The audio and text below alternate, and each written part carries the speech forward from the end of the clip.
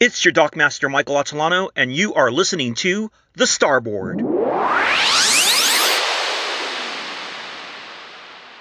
The guest for this episode is Doug Kistner, who's here to talk about his new musical project, Studio Deluxe, which features the likes of Glenn Burtnick, Joel Hoekstra, Liberty DeVito, John Harrington, Elliot Randall, and Bill Champlin. Welcome aboard, Doug Kistner. Hey, Michael. Thanks for having me on. My pleasure, sir.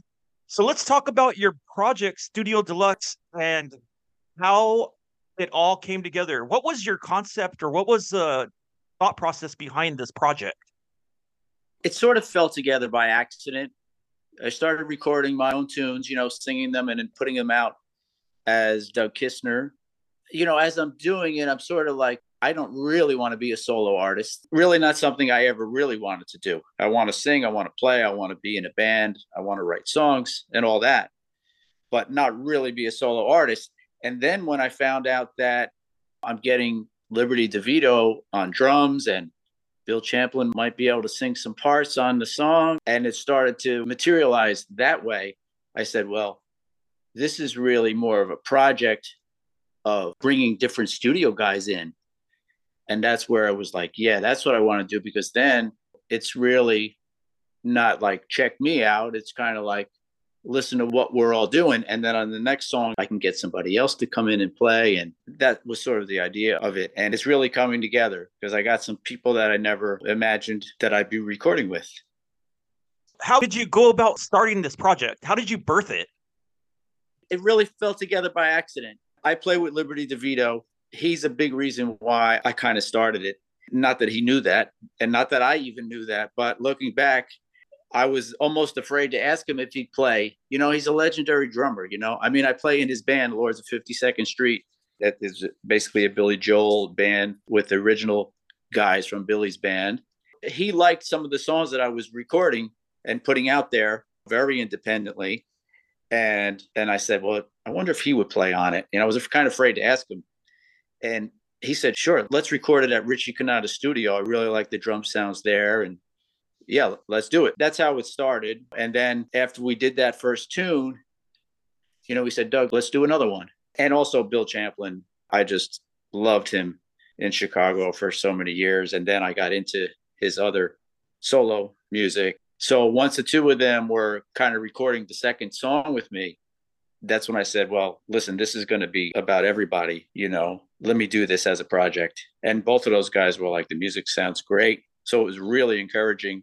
And from there, when I asked other people, Elliot Randall and so on, if they would be interested in playing on it, they were up for it. So you played with Liberty DeVito. Now, how did you onboard Bill Champlin? How did you get in contact with him? I met him many times at Chicago concerts, and I actually met him one time in the studio in New Jersey. A friend of mine was working on a thing with him, which was kind of surprising that he was in New Jersey recording. I don't even know if he remembers that. He probably would. So I met him a bunch of times. I contacted him somehow and sent him a couple of the songs that I had done without Liberty, earlier on, which is during the shutdown. So it was a couple of years ago when I just started to write again and record. So I had sent him those songs, and he responded back with some nice compliments about them. Then when I was recording with Liberty on their door, I asked him, would you check out what I have so far? If you want to sing, I'd love to hear a Bill Champlin lick on there or something. Maybe you would consider singing on it. So he said, send it to me. And he liked the tune. He didn't only sing a little bit. He sang like about 8 tracks, all kinds of background parts. And he took the lead in the bridge. So the level that it went without him to what he added to it was just amazing. And then we went on from there. We're just kind of song by song, song to song.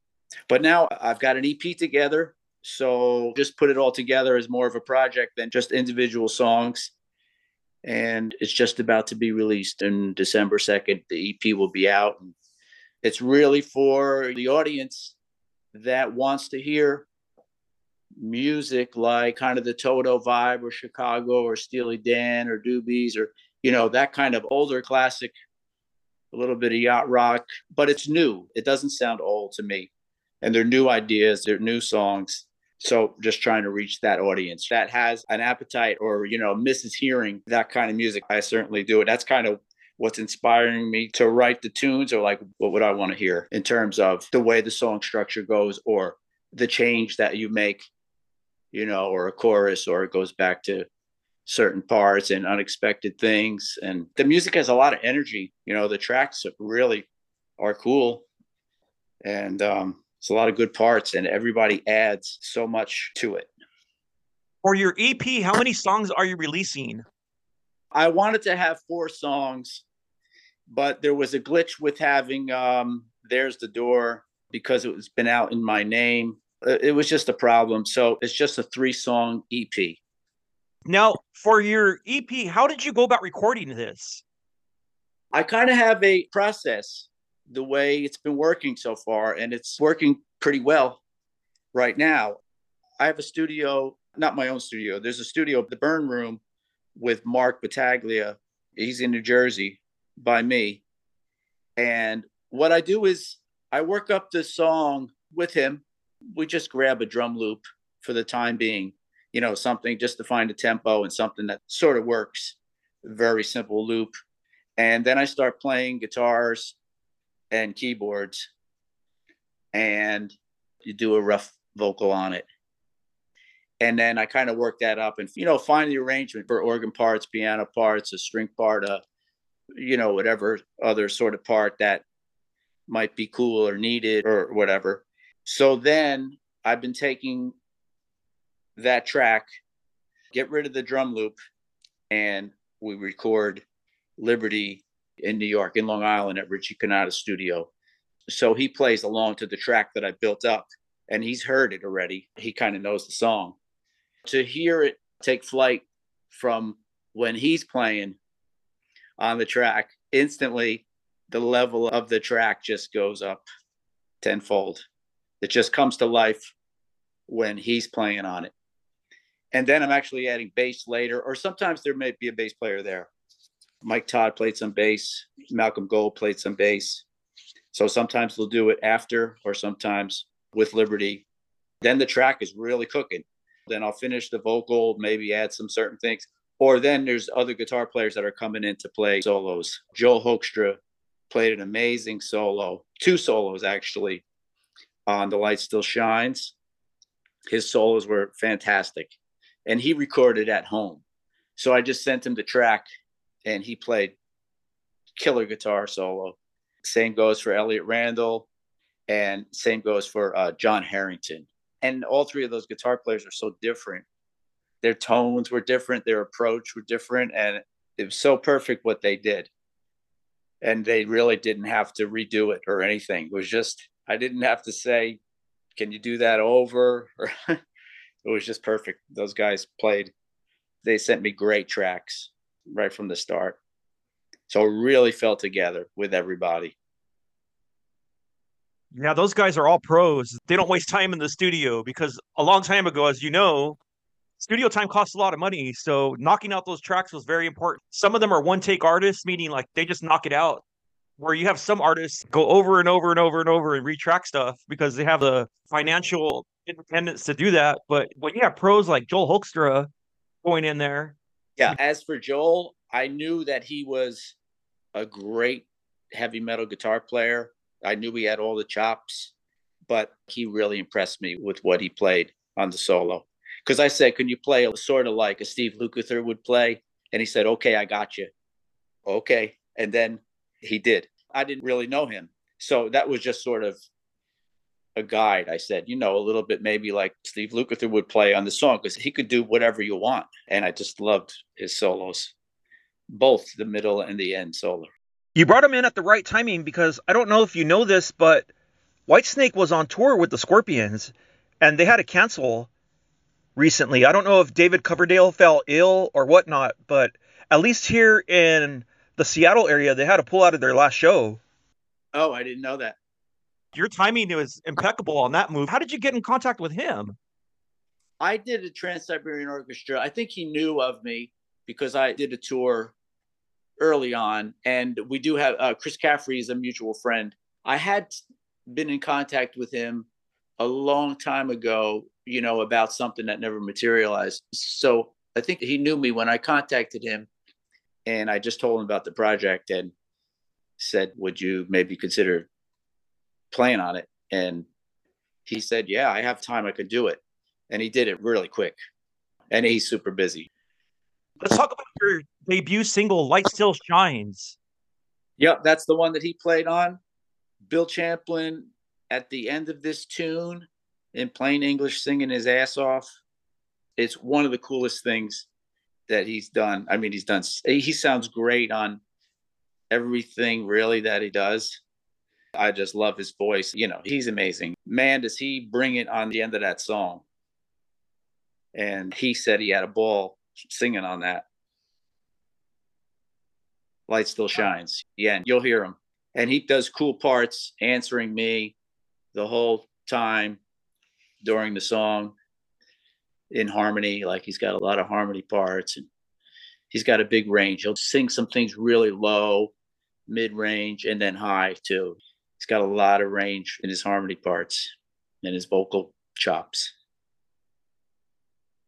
Yeah, definitely. Let's give a little preview of the single Light Still Shines. Someone who knows, all that you feel, deep inside your heart.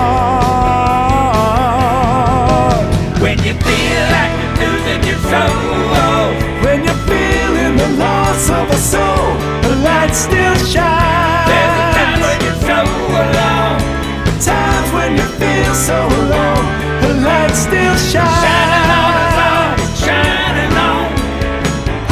Until the end, until the end of time.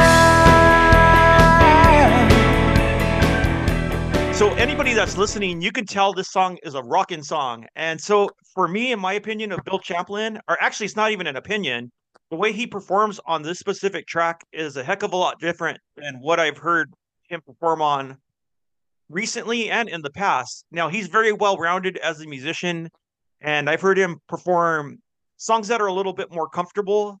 I've also heard him perform in Sons of Champlin, which is completely just intricate. But on your recording, he's bringing the rock edge to it. One thing about Bill Champlin is he's well rounded as a musician. No doubt. I can't sing as good as he can, but we really do sound good together. We just really do blend. And musically, the thing just seems to work. And the same with Liberty. Like, Liberty's drumming, he adds so much to what I'm doing. He really adds a lot of life to the track. I think everybody that's played on it, John Harrington's parts on Old School, are really, really cool, different. I play a lot of rhythm guitar parts, and I play some leads. I can play a melodic lead and whatnot, but I could never sound the way he sounds. I was thrilled to have him do it. And, we may play live. I can't say for sure who would do it or what kind of gigs we would actually start doing, but that may happen. Hopefully it will. Yeah, the most recognizable musician on your recording that sounds similar to their recordings in the past is Liberty DeVito, because he really turns up that energy with his drumming in your song. Actually, in both recordings, he does. Oh, yeah, he does. He really supported me as to keep going. And I really appreciate his support. Which leads me to the next single, Ain't Good Enough. What I'm more interested in is how the heck did you find your audience? Because I see in August you had almost 70,000 listens on Spotify. I mean, what is it at now? It's got to be at 100. It was getting played a lot. It died down, but I'm hoping that now that I have some new material, I'm hoping now that I'm going to have the EP out. Like, one song will lead to another. There'll be some momentum with the whole thing. That's really what I hope will happen. If you already hit 70,000 on Spotify, my friend, that is pretty notable, I gotta say. Well, that's great to hear. Unfortunately, the royalty of streams is like pennies. But anyway, that's another subject. But the main thing is that I hope we're going to build on that with this EP.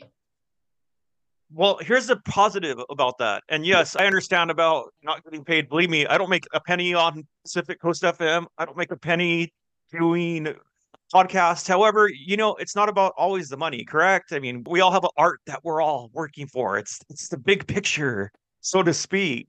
However, 70,000 people clicked on it. I mean, how many people would love to get anybody to hear stuff? I can tell you from my personal point of view, we have products that we give for promotional sake. People won't even take them sometimes. So getting someone to actually willingly click on your song and listen, maybe it might be for 10 seconds, 30 seconds. That's a task in itself. Yeah, I think there's nothing harder to sell than new music. They just listen to the same old songs over and over and over again, which is great. But getting people to listen to new music is very difficult to do. Absolutely. In today's landscape, especially, Yeah. because one thing right now, well, and here's the weird manifold theory behind that is people want new music. They don't want the change. See, we're all so comfortable with what we like and what we enjoy. We don't want to step outside of the box. I'm talking about we, the buyer, not we, us. And so you're in this weird little niche where it's like, okay, I want to create new music. Same thing with the podcast or anything that I promote for Pacific Coast FM. I don't get a lot of people that'll like it. But you know what happens the moment that you stop doing something, they're going to ask you, like, say, if Studio Deluxe, if you just start working on another project, they're going to go and retroactively talk about your project as if, like, hey, I really enjoyed that music, even though they're not buying it, even though they're not, listening to it. But people are listening, people are watching, and believe it or not, as much as the other music is still popular, that's all more sentimentally uh listen to. It's not necessarily what people want. People want new music. It's just hard to persuade the audience now more than ever because Yeah. it's just so readily available for anyone to just click on anything. On anything. Yeah, the attention span is ridiculous, right? It's reduced to nothing. It's one of those conundrums. The best thing to do is just keep doing it. It's like you're unzipping a new bag of rice or a new bag of food for people. And people are afraid to try the meal, but yet they're still hungry. That's the way I look at it. And so anytime you release something new or come out with a new product or produce something else, you're essentially giving someone new food and they are eating. It's like you're feeding birds and the birds don't want to come close yet. When you turn your back, there they are. So let's talk about you as a musician. What's your background story? I started playing early on, probably fourth and fifth grade. I started playing trumpet and then my uncle's drums. And then we had a piano in the basement. I was messing around with that. And then friends of mine, we started a band early on. We were sixth, seventh grade, and we were trying to play in a band. So it was just sort of the natural thing. I never stopped wanting to play music, which, sometimes there's people that stop along the way or they don't get back into it or whatever they do, but I never stopped doing it. Who are the artists that you were listening to that influenced you to pick up? I know you play trumpet, so definitely Chicago probably, or Earth, Wind, and Fire, but what made you start arranging? When did you get to the point when you said, hey, I'm going to put projects together? I never had my own band. A lot of times I was one of the leaders in the band kind of thing. Certainly musically, I would always be one of the leaders, if you want to call it that. But I never had my own band. I was always one of the guys in the band. So I'm not used to being the leader. And I really don't want to be a leader. I like to have a partner. So in this, I am the leader of this thing. And I don't know if I'm good at that part of it. But as for growing up musically, yeah, Chicago was my band. Like I heard a guitar solo the other day, and I was just learning it by Pablo Cruz. What You Gonna Do? That song. And there's really a good guitar solo in the middle of that song. And I pretty much learned it. That's what I always did. Like if I heard something, I had to try and figure out how to play that thing. And you learn how to figure things out. Then you learn how to arrange things because you're picking apart how is this thing put together musically, Well, Yeah. I honestly think that Dave Jenkins from Pablo Cruz is the first lead guitar player to play a finger tap solo in a top 10 hit with that song.